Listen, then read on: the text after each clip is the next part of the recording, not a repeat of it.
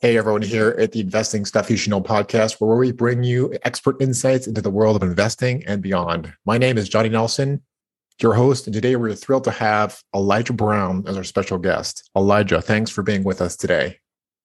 Thanks so much for having me on, Johnny. I'm looking forward to our chat. Amazing, man. Elijah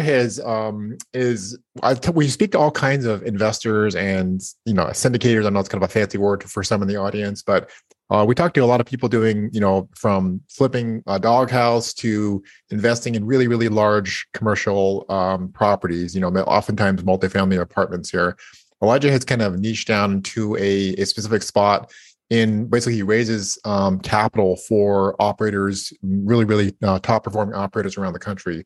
But before we get into that, Elijah, share with the audience a little bit of your background.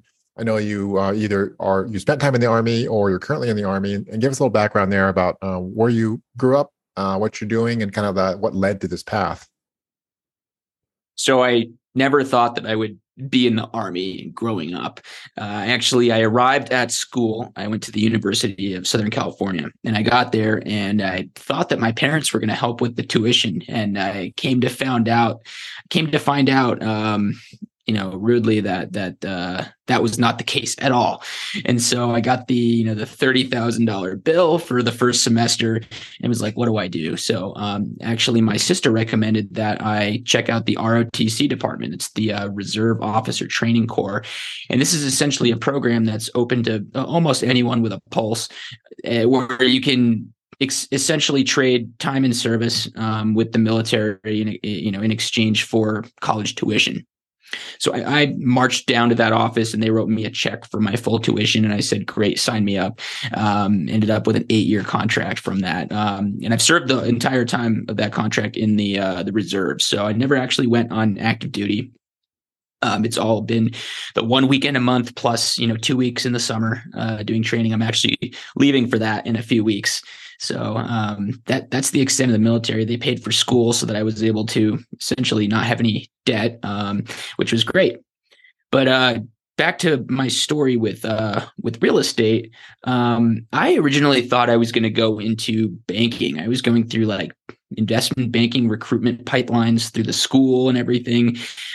Ended up getting lucky and finding a summer internship with a hedge fund, and quickly realized that I was not interested in that space. To pause right there, Elijah. Sure. When you say not interested in that space, like we know this, like that's like a lot of stuff. Yeah. There's like culture, like the office, like the career trajectory. What part of that was not appealing, or did you not see alignment internally into your life? Trading public equities and stuff like that is a very high stress environment. And the part I didn't like was how many variables are involved. With real estate, we're looking at 20 or 30 variables, with maybe like 4 or 5 of them being really like lever movers, needle movers. Whereas like when you're picking, equities and trading stocks and stuff, there could be thousands of reasons why the deal fails. And so the risk adjusted returns within real estate are just a lot better. And so, I've found myself migrating more towards that because I have more of a risk adverse type of strategy. So, I was watching a lot of YouTube videos while I was in college. Started watching channels like Bigger Pockets, Chris Crone, Phil Pustajovsky, Graham Stephan, a few of these, early real estate YouTubers. And I realized that was really the best way that I was going to be able to grow my wealth. It's not, a get rich quick overnight type of thing. I realized it was going to be a more longer term strategy. And I got really excited, decided to buy my first single family rental property. I was living in Los Angeles and realized that I could not afford anything there. And so I convinced my best friend and my cousin to go in with me on this cheap little $140,000 house in Orlando, Florida. And this was back in 2017. And we got that deal done. We put a tenant in, and then we did that a bunch more times before scaling into the multifamily. Amazing, man. Amazing. Just again to lay out the color of the kind of guests we bring on, and just because it's a unique part of your life, I believe you're also currently living in a Sprinter van. So is it true that you still never actually bought your own single family home, and then you're kind of that's not true, actually. Oh no, okay, sorry. Correct me. Get me wrong. Get me right. Right out of school, I ended up. So I never wanted to work for money. So I ended up getting a job at a real estate fund because I wanted to learn. And so I found this REIT, large REIT in California, ended up working there for 4 years. And after a few of those years, I decided to buy a house. And this was when everybody started freaking out from COVID in 2020. And I went in and got a really good discount on a house that had a tax lien on it, and renovated it. And I ended up selling it last year. And then, we moved into the van full time, and we've just been traveling ever since. Amazing, man. Yeah. What and what part of that life? So my wife and I bought I know it's a little bit of a tangent here, but there's, as far as like asset classes, people are looking more in alternative spaces. So yes, there's a traditional existing apartments or new apartments in development. There's ADUs. I know there's some recent laws passed in California, especially that's kind of taking people by storm. And RVs, we know there's hundreds of thousands of RVs that have been sold. And of course, RV parks is another investment class. So, I mean, you and I are both, you're full-time. We just bought an RV, like I said, last year. So that's something we're doing more of. And a lot of people are doing more of. What is that? What has that life been like? And do you see, like, what do you see that trajectory of that RV or the kind of that digital nomad life going for yourself? So this would never have been possible without Starlink satellite. Sure. So, even just 2 years ago, we would not have been able to do this. Okay. So that we have this converging technology, like a lot of things like the internet or, vaccines or the IC chip, something like that. And you're like, that the existence or the development of those things, and they matured far enough along, allow this other kind of lifestyle or this other like population, emergence to explode. We call that location freedom. So it's like we can literally be anywhere we want and still run our businesses, just as fast, just as well. And so what's really nice about this lifestyle is being able to essentially park the van off grid in the wilderness somewhere where there's no one else, and you wake up in the morning and you throw the back doors open and it's just like expansive views of mountains and lakes, and it's very nice. And then I pop my laptop open and I can send out a deal email. So it's a good balance. It allows me to like be out on these trips for a lot longer periods of time. But the lifestyle is not without, setbacks. There are a lot of challenges. We lose half a day to a day every single week taking care of like maintenance items, like emptying water tanks, filling water tanks, getting fuel, cleaning, just all kinds of different tasks you got to do to maintain the lifestyle, moving around, finding new places to sleep. And so it's not easy. I'd say the most difficult part is that my partner and I, my girlfriend, we both run businesses out of the van. And so that's amazing. We can't both be on phone calls at the same time. Right. And there's only a few comfortable spaces to really work in there. We have our passenger suite seat that swivels around and like a table pops up. And then we have the desk area in the back that converts into our bed. And it's not the most comfortable thing. And so that's a bit of a struggle, but we realized that we had to make certain sacrifices to be able to have the lifestyle. Yeah, man. Thank you for sharing that. And I really do feel like I find it interesting, fascinating. I think others would find that interesting and fascinating as well, of how, an actual couple is, making this work and doing that. And like, there's some trades and sacrifices. There's, pros and cons. So we know that. We'll get into the what you kind of focus on now is in a very professional, high growth sense, in raising funds for large sponsors, Elijah. But give us the challenges as you kind of went from college, from college, and then kind of stepped into a couple of different roles. Give us what was the down point? What was the low point? And did you think you're going to make it? Was there struggles there? And yes, you haven't been doing it for like 20 years, but every entrepreneur and person, anyone venturing into that space experiences those challenges. Can you give us a couple of stories there? Every single deal I have done, but by the way, I did the first 6 years as like an active operator of these properties, like finding the properties, managing the contractors and the property managers, finding the debt and the equity in the whole 9 yards. And every single deal had these massive, massive hurdles that I had to overcome. It was definitely not the passive investment that I thought it was going to be.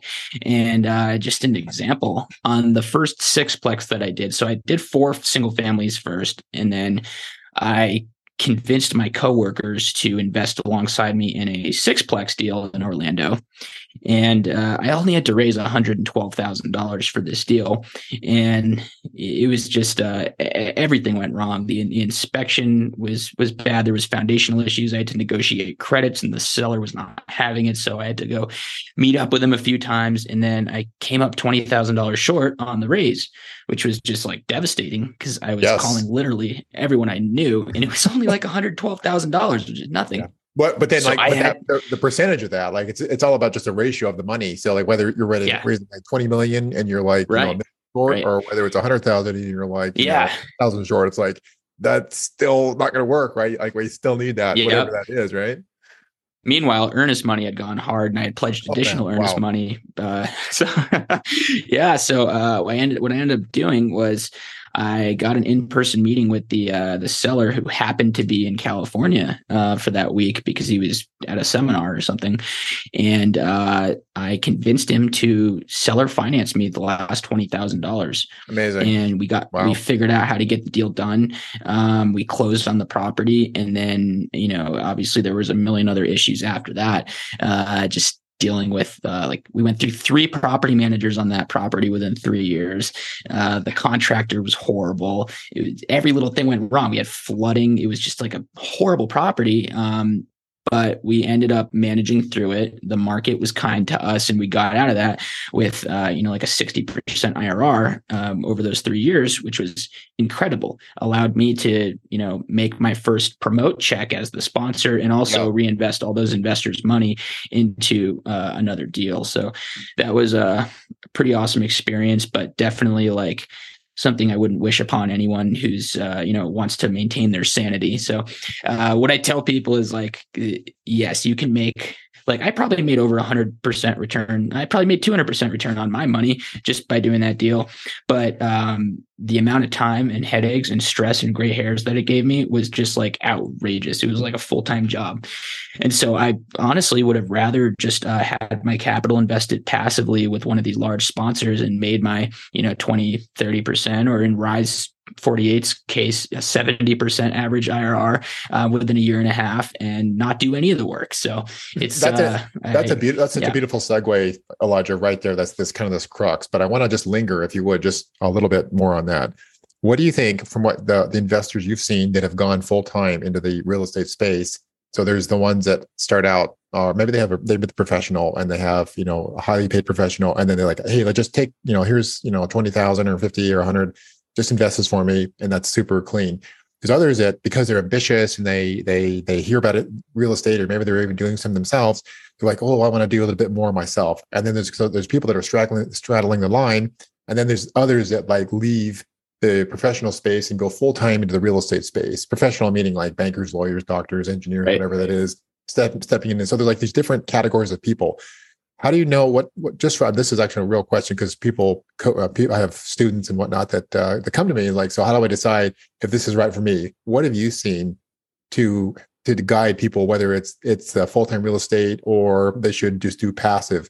What's some tips or some guidance that you've seen over the years interacting with other investors or professionals that just want to passively invest? Having been the guy that started active, I would say no matter what, for everyone, start off with a small passive position to learn how it works, what to do. Because when you have no experience and you're just getting started, going out and spearheading your own active deal, especially in a market like this, is risky. It's very risky, and you're going to have a ton of roadblocks. You might as well just partner with someone or watch someone do it the first time around so that you can learn. I'd say there's a lot of people who get into this space and they think, oh, I can triple or quadruple my returns by just being an active operator or even a fund of funds manager. Right. and they don't really realize what it takes to get, that business off the ground. I mean, like I've got 7 years of track record with 12 full cycle deals, and I'm still in like an early growth stage of like getting to a point where I can consistently raise a certain amount of money every month. It's like most people who get in, 95% of them end up stopping within 6 months, and the other group, they're raising maybe like $100,000 or $200,000 a year, and it's just not enough to provide any kind of income. So for most people, I'd say just like stay out of it. Let the professionals deal with it, the people who already have the experience track record. And if you're extremely ambitious and you really want to go for it and you have the time to do it, which is rare, then start by partnering with people so that you can learn the ropes. I love that, man. Thank you for that. Just your perspective on that, and it's very it's very unique how people see themselves, what they see themselves doing, or want to do, or they want to grow into. But also, we both have gone down this road. It is extremely time consuming. It's it can be very rewarding, but also like, is that cost? Like some people just like need to get it out of their system, and they have to like go through like that cycle of doing a flip or that whatever turn or that deep turn, and then come on the other side like, holy crap, like that, like I never want to do that again. Or right. I've yet to meet someone that says that lifestyle is so me, I want to do that again and again and again. So just, I guess, just kind if you're an active operator, you have to be a masochist. Like you have to love the struggle and the pain of it, because it's going to be constant struggle, pain, and surprises that almost ruin you every single day. Absolutely. So now that's, like I said, that was really long, like kind of like a detour, but it's still kind of hovering around that transition of the very active investor, hands-on. It's your own, mainly you're leading the deal, to then this other methodology where you're focused on raising capital from fellow investors. You're performing a lot of the due diligence, finding amazing deals, amazing sponsors, making sure that all that squares up, and then presenting that to your investors. Tell us what that life looks like now, and how does that kind of typically work and go? How would someone participate? And just give us some insight there. So, I had all those deals go full cycle within the last few years, and that really made me start thinking about like, where do I want to spend my time? What do I want to do? Part of that was like, I wanted to go travel and live out of a van. And so, my business had to become more passive, but also I wanted to be more passive for my own lifestyle and for my own freedom. And so I became an expert passive investor. And I realized that I could juice my returns as a passive investor if I write much larger checks to these sponsors. And let me explain how that works. Essentially, I'll get together with my friends, family, investors, whoever, and we'll all pool our capital in a completely separate LLC. We call this fund of funds. So it's a completely separate LLC. And then we'll take that money and we'll write $1 million to $3 million check to a sponsor who is putting a deal together. And we'll say, in exchange for writing a large check, I'm not going to be okay with your 50-50 profit split or your 70-30. I want an 80-20 or 90-10. I want to keep 80 or 90% of the profits at the end of the deal because I'm writing this large check. And most of the time, the sponsors will either have a separate share class that allows you to do that, or they will negotiate with you to give you those terms. And so, I can go from only keeping 50% of the profit as a passive investor to keeping like 80 to 90% of the profit. Meanwhile, I can also charge fees to those investors in my fund as well. And so that allows me to be, both a passive investor and also juice my returns as a passive investor by allowing other people in on my special negotiation. I will have to say, it's funny because I go from working, extremely hard within the active real estate business to now it's like, it's very little real estate and it's more like sales, marketing, and investor relations, because my whole business is generating leads of potential investors, nurturing those leads, educating them, showing them what I do, and then, presenting them with opportunities and coaching them. And it's pretty much the same as what you do. It's a lot of investor relations, sales, and marketing, and very little active property management. And so it's definitely For me, I like it a lot better, but it's still a full-time job. Yeah, I would like to add to that, Elijah. I really, this is my own bias because we like people like ourselves, but there is something unique about guys like ourselves that have gone through the trenches and have bought properties, managed properties, turned properties. They could be single family, smaller multifamily. It doesn't really matter because there's a lot of the basics are the same, and you Sure. build from that. And that really, there's other people out there they have just perhaps raised money and they don't know intimately the how to manage property, how to screen Right. tenants, how to run a capex, like a rehab project. There is something very, very deep and a very solid knowledge base that guys like us build from.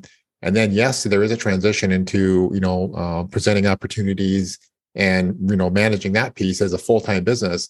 But also there's this background information of a deep foundation of knowledge of how the back end, the actual operations work, which is so important because if you have a bad operator, Yeah. you will lose, you as a fund manager or a capital raiser will lose investors' money. Absolutely. Couldn't agree more with that. It's I think there are two things that that kind of helps me with my ability to raise capital. It's one, it's that fairly large track record of all those full cycle deals that I was actively managing. So like I have that experience just like you were talking about. But also I came from the corporate world. I spent 4 years working for a large real estate fund, being an analyst, calculating, cash flows, underwriting, presenting to investment committees, doing the whole corporate thing, which I think is extremely valuable. I'd recommend for anyone who's looking to get into the space, like go find a job for a little while with an established company so that you can learn what you need to do to be, professional and present opportunities. It's just jumping in, going to a $30,000 course. That's not really going to be enough. You need to be doing deals at a high level to gain that experience. I love that, man. I love that. So yeah, as we kind of turn, that's we're as we kind of turn the last into the last chapter here, where do you see yourself going with the kind of with your Goldhawk Capital, and Sure. what kind of investors is a good profile for you, and maybe even speaks about like three things here, and then speak to also like the unique personalities or profiles of investors that are attracted to you, because the people that are attracted to you might not be the people that are attracted to me. And that's what actually makes this kind of special and fun is like, hey, this is how I think, this is my philosophy, how to preserve capital, grow capital, and my own, just who I am. Those things attract certain kinds of investors. So could you speak to that, Right. please? Yeah, so right now, Goldhawk Capital. So we've always been multifamily people. We're focused on the value add, large multifamily deals, so 100 plus units in Phoenix and Dallas right now. Properties that have a value add component. That means that we can go in and increase the income through renovations and management and things like that, so that we can essentially double the value of the property within a 2 to 5 year period. So we're very focused on those types of opportunities, and our goal is to be able to bring one of those opportunities to our investors every single month and raise a consistent amount of capital. I think right now for my 1 year goal, I'd like to be raising 2 million a month, maybe even 3 million a month for these opportunities. And I would like to essentially hone down on maybe 3 or 4 sponsors, and that's it. Because once you dial in and you find a sponsor that works really well for you and they're Yeah. performing, like just hit it over and over and over again. It's like you've found the opportunity, use it. Once you get too spread out with like 8 or 9, 10 different operators, that's a lot of data and due diligence to track.